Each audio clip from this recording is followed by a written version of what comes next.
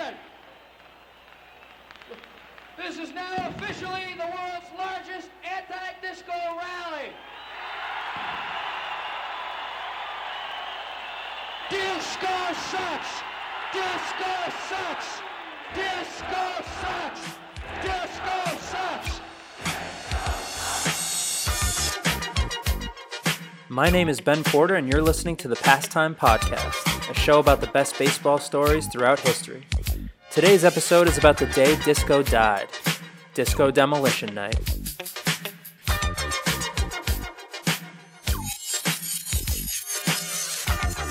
Before we address the disastrous marketing promotion that had over 50,000 people chanting "Disco sucks," we have to answer the question of what is disco? It wasn't just a genre of music, it was a way of life and it had its own culture. That culture was developed in the late 1960s, a time of anti-establishmentarianism. Rock and roll music dominated the scene back then, and there was a stigmatization of dance music. Think Footloose. But the dance scene was easily found if looked for in the right places. African American, Latino, and LGBT joints had different vibes than the rock and roll dominant music culture of white America. Disco music was born from those vibes, and with the help of white folks, who historically steal ideas from other cultures, it became mainstream. Disco music is reflective of the culture that surrounded it. The fast-paced music matched the heart rates of those dancing to it, whose beats per minute were probably elevated by heavy doses of cocaine, or party drugs such as Quaaludes, also known as disco biscuits. The lyrics, not scholarly by any stretch of the imagination, illustrated what disco was all about. Dancing. And sex. And that's about it. Here, I'm going to play you a clip from a song called "In the Bush" by Musique. Let's see if you can figure out the underlying message in these euphemistic lyrics.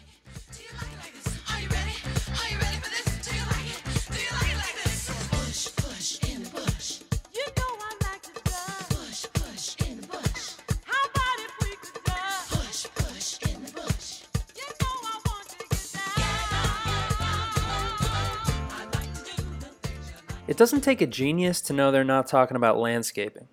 Now, not every disco song was this overtly sexual, but the underlying theme of disco is clear. It was all about fun.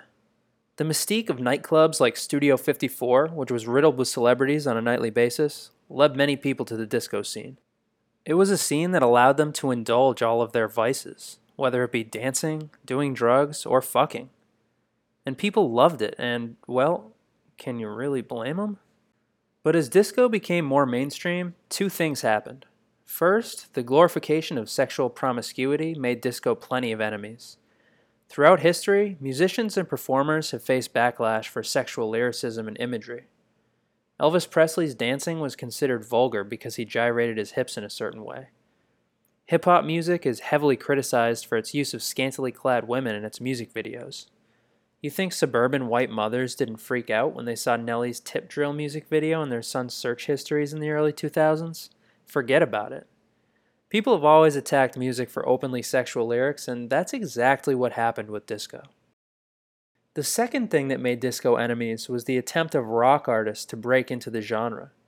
They saw a golden opportunity to sell records, and they went for it.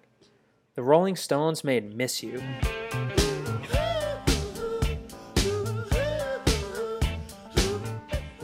David Bowie made "Let's Dance." Put on your red shoes and dance the blues. And Rod Stewart made "Do You Think I'm Sexy?"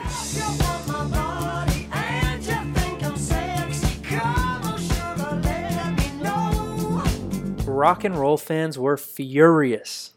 They thought their beloved rock bands were selling out, making lazy music to chase a paycheck. They resented disco music for that and made it their mission to do away with the drug and sex-fueled party music, which is kind of funny considering rock music was born of a stick-it-to-the-man mentality. I mean, there's literally a song called "Sex and Drugs and Rock and Roll." The irony of anti-establishment rockers trying to take down music rooted in social, political, and sexual liberation cannot be understated. And amidst that mixture of disco hatred and irony was a man named Steve Dahl. You might know him from the beginning of the episode, the guy who started the "Disco Sucks" chant. Steve Dahl was a radio host in Chicago and a shoo-in for Disco Hater of the Year. I mean, this guy truly hated disco to his core. So much so, in fact, that he recorded a diss song against the entire culture of disco. It's called Do You Think I'm Disco?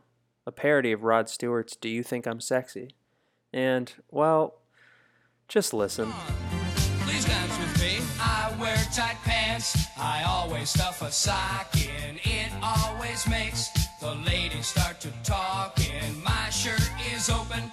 I never use the buttons. Though I look hip, I work for EF Hut. Do you think I'm disco? 'Cause I spend so much time blow drying out my hair.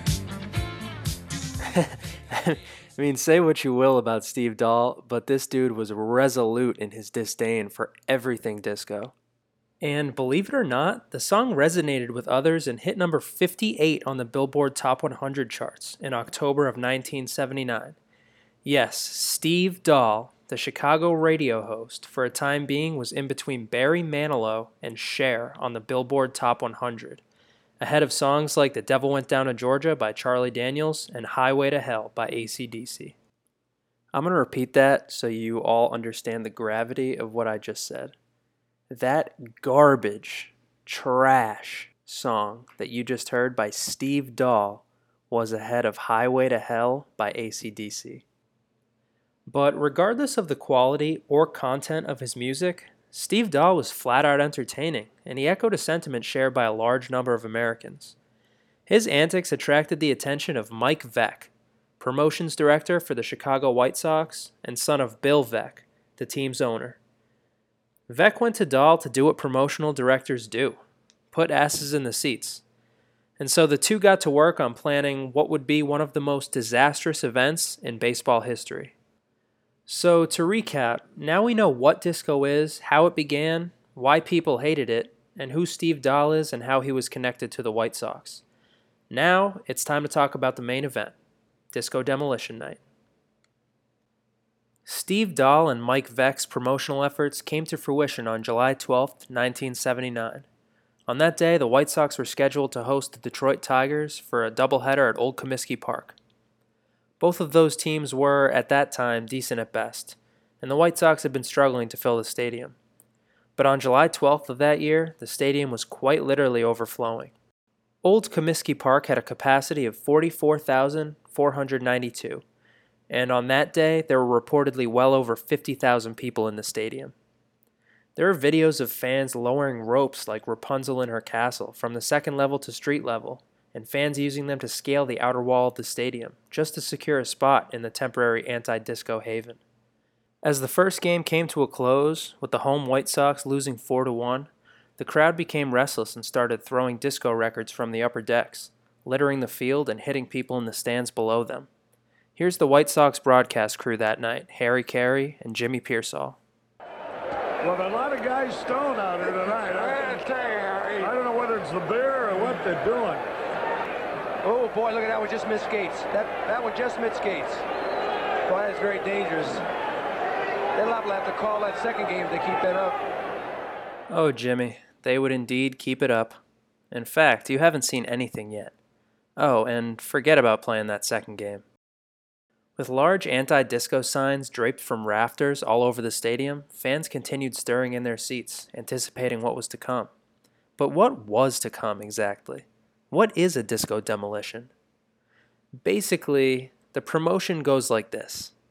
That night, admission price was 99 cents and a record, so every fan brought a disco vinyl to the park.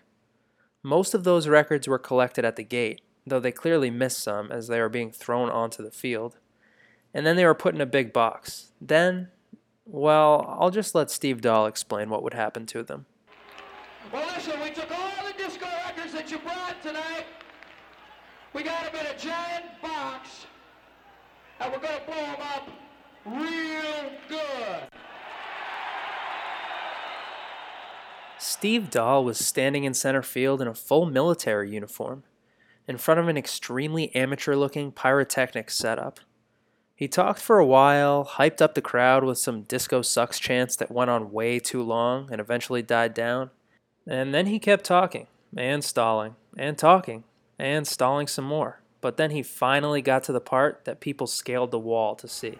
1, 2, 3, boom! Here they go!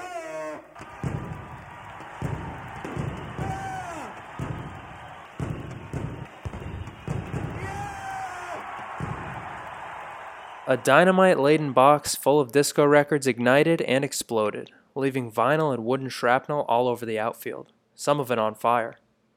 Unbeknownst to Dahl and Vec, though, was the fact that lighting the fuse didn't just apply to the explosives wired to the box of disco records. When the fuse ran out and that box exploded, the fans just about lost their minds. Fans on the lower level stormed the field from all directions, some dropping onto the warning track from the tall outfield wall. My personal favorite was the man who somehow climbed onto the foul pole and slid down it like a stripper onto the field from the upper level. It was chaos. 7,000 fans occupied the field, running around wildly, throwing bottles and flinging vinyls like frisbees. In the upper decks, those who felt left out of the anarchy set fire to the anti-disco signs that were draped from the guardrails. A 12-foot-long, 1-foot-wide strip of turf was ripped from the infield, ruining the area between the pitcher's mound and the plate. And in center field, some fans started a bonfire. Yes, a legitimate bonfire. Oh, and did I mention that people were setting off fireworks? No? Well, they were. Old Comiskey Park was burning, literally, and there was little anyone could do to put an end to it. Not even Bill Veeck, the owner of the Chicago White Sox. But he tried. Don't spoil the night for everybody else. Please clear the field so the ball fans can see a game. This is Bill Veeck. Please clear the park or we'll have to call off the game and close the park. Do you want to hear the fans' response? I know you do. Here you go.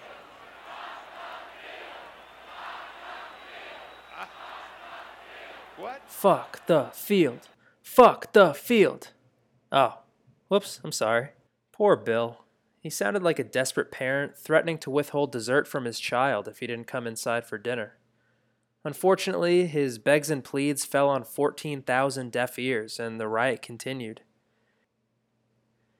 In addition to the physical destruction of the stadium and playing surface, there were some racist undertones during the event. A man named Vince Lawrence, who was black, was working as an usher that night, and he noticed some things that disturbed him. He was just 15 years old at the time, and he was a fan of Steve Dahl's radio station, 97.9 The Loop. He was even wearing a Loop t-shirt. But as shit started to hit the fan, people ran up to Lawrence, directing Disco Sucks chants at him, breaking records in his face, some of which weren't even disco records, but records by black artists such as Marvin Gaye and Stevie Wonder. Because disco's origins were largely African American and LGBT, people who belonged to those communities were identified as disco, regardless of their taste in music. If people were foaming at the mouth to destroy disco, and they were incapable of separating disco from black and LGBT culture, then the idea of a disco demolition is inherently racist and homophobic. Now, I truly believe Steve Dahl was simply a lunatic who just hated disco, and Mike Veeck saw this wave as an opportunity to fill the crowd. I don't believe on the organizational end there were any racist or homophobic intentions behind the promotion. But the assholes were there, and the bigoted undertones of the event can't be overlooked. The unfortunate events of the night weren't just limited to the ballpark either. Residents of the surrounding neighborhood experienced the chaos firsthand as it spilled out into the streets near Comiskey Park. Here's Jim Sutera, a man who lived close by.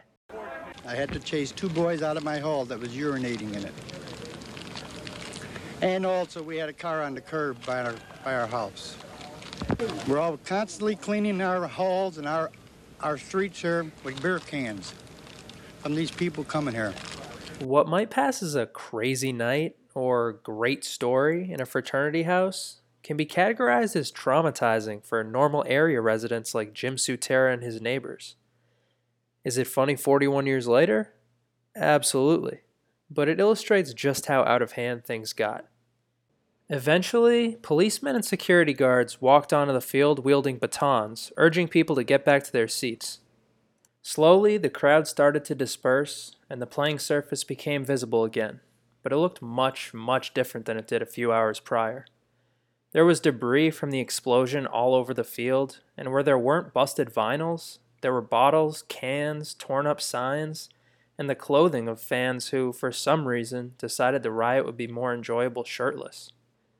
The grounds crew and policemen replaced the rabid spectators on the field and started cleaning, hoping to get the second game in. But with 12 square feet of turf ripped up and a large section of charred grass in center field, all hope was lost for the White Sox. Sparky Anderson, the Detroit Tigers coach, told the umpires if they forced his team to play the second game, given the long break and condition of the field, the Tigers would do so under protest. Anderson's argument held water, and to nobody's surprise, the umpires ruled the field unplayable for the second game. Eventually, American League President Lee MacPhail would rule the game a forfeit in favor of the Tigers. Mike Veeck, the owner's son, partnered with a random Chicago radio host, had lost a game for the White Sox. When it was all said and done, a number of fans were injured during the event, and 39 more were arrested. No one, though, not even the field at Comiskey Park, was more damaged than Disco. And I'm not talking about the records that were destroyed by explosives. Disco music continued to be popular during the summer of 1979, but afterwards it began to decline due to public backlash. Now, there's no way to prove that Disco Demolition Night was truly the first nail in disco's coffin, but many people argued that it was. July 12th, 1979 is, and forever will be, referred to as the day disco died. The following day, Steve Dahl was up in his radio booth, and he was asked about the event and whether he was responsible for it.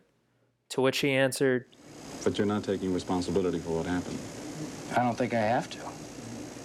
I haven't done anything. I packed Bill Veeck's baseball stadium for him, made him a lot of money last night, did my job, everybody liked it, I left. People wanted to come on the field, and their security people couldn't keep them in the stands. Would you do it over again? Yeah. What's happening, baby? How the heck are you? Special thanks to the Rolling Stones, David Bowie, Rod Stewart, Steve Dahl, and Yahoo Music editor-in-chief Lindsey Parker, all of whom provided information and clips which were used during this podcast. If you enjoyed, please leave a comment, like, subscribe, and follow me at Ben13Porter on all platforms so you can keep up with the latest episode releases. Italian snaggletooth, you know? Come on, please dance with me. I wear tight pants, I always stuff a sock in. It always makes the ladies start to talk, and my shirt is open, I never use the button.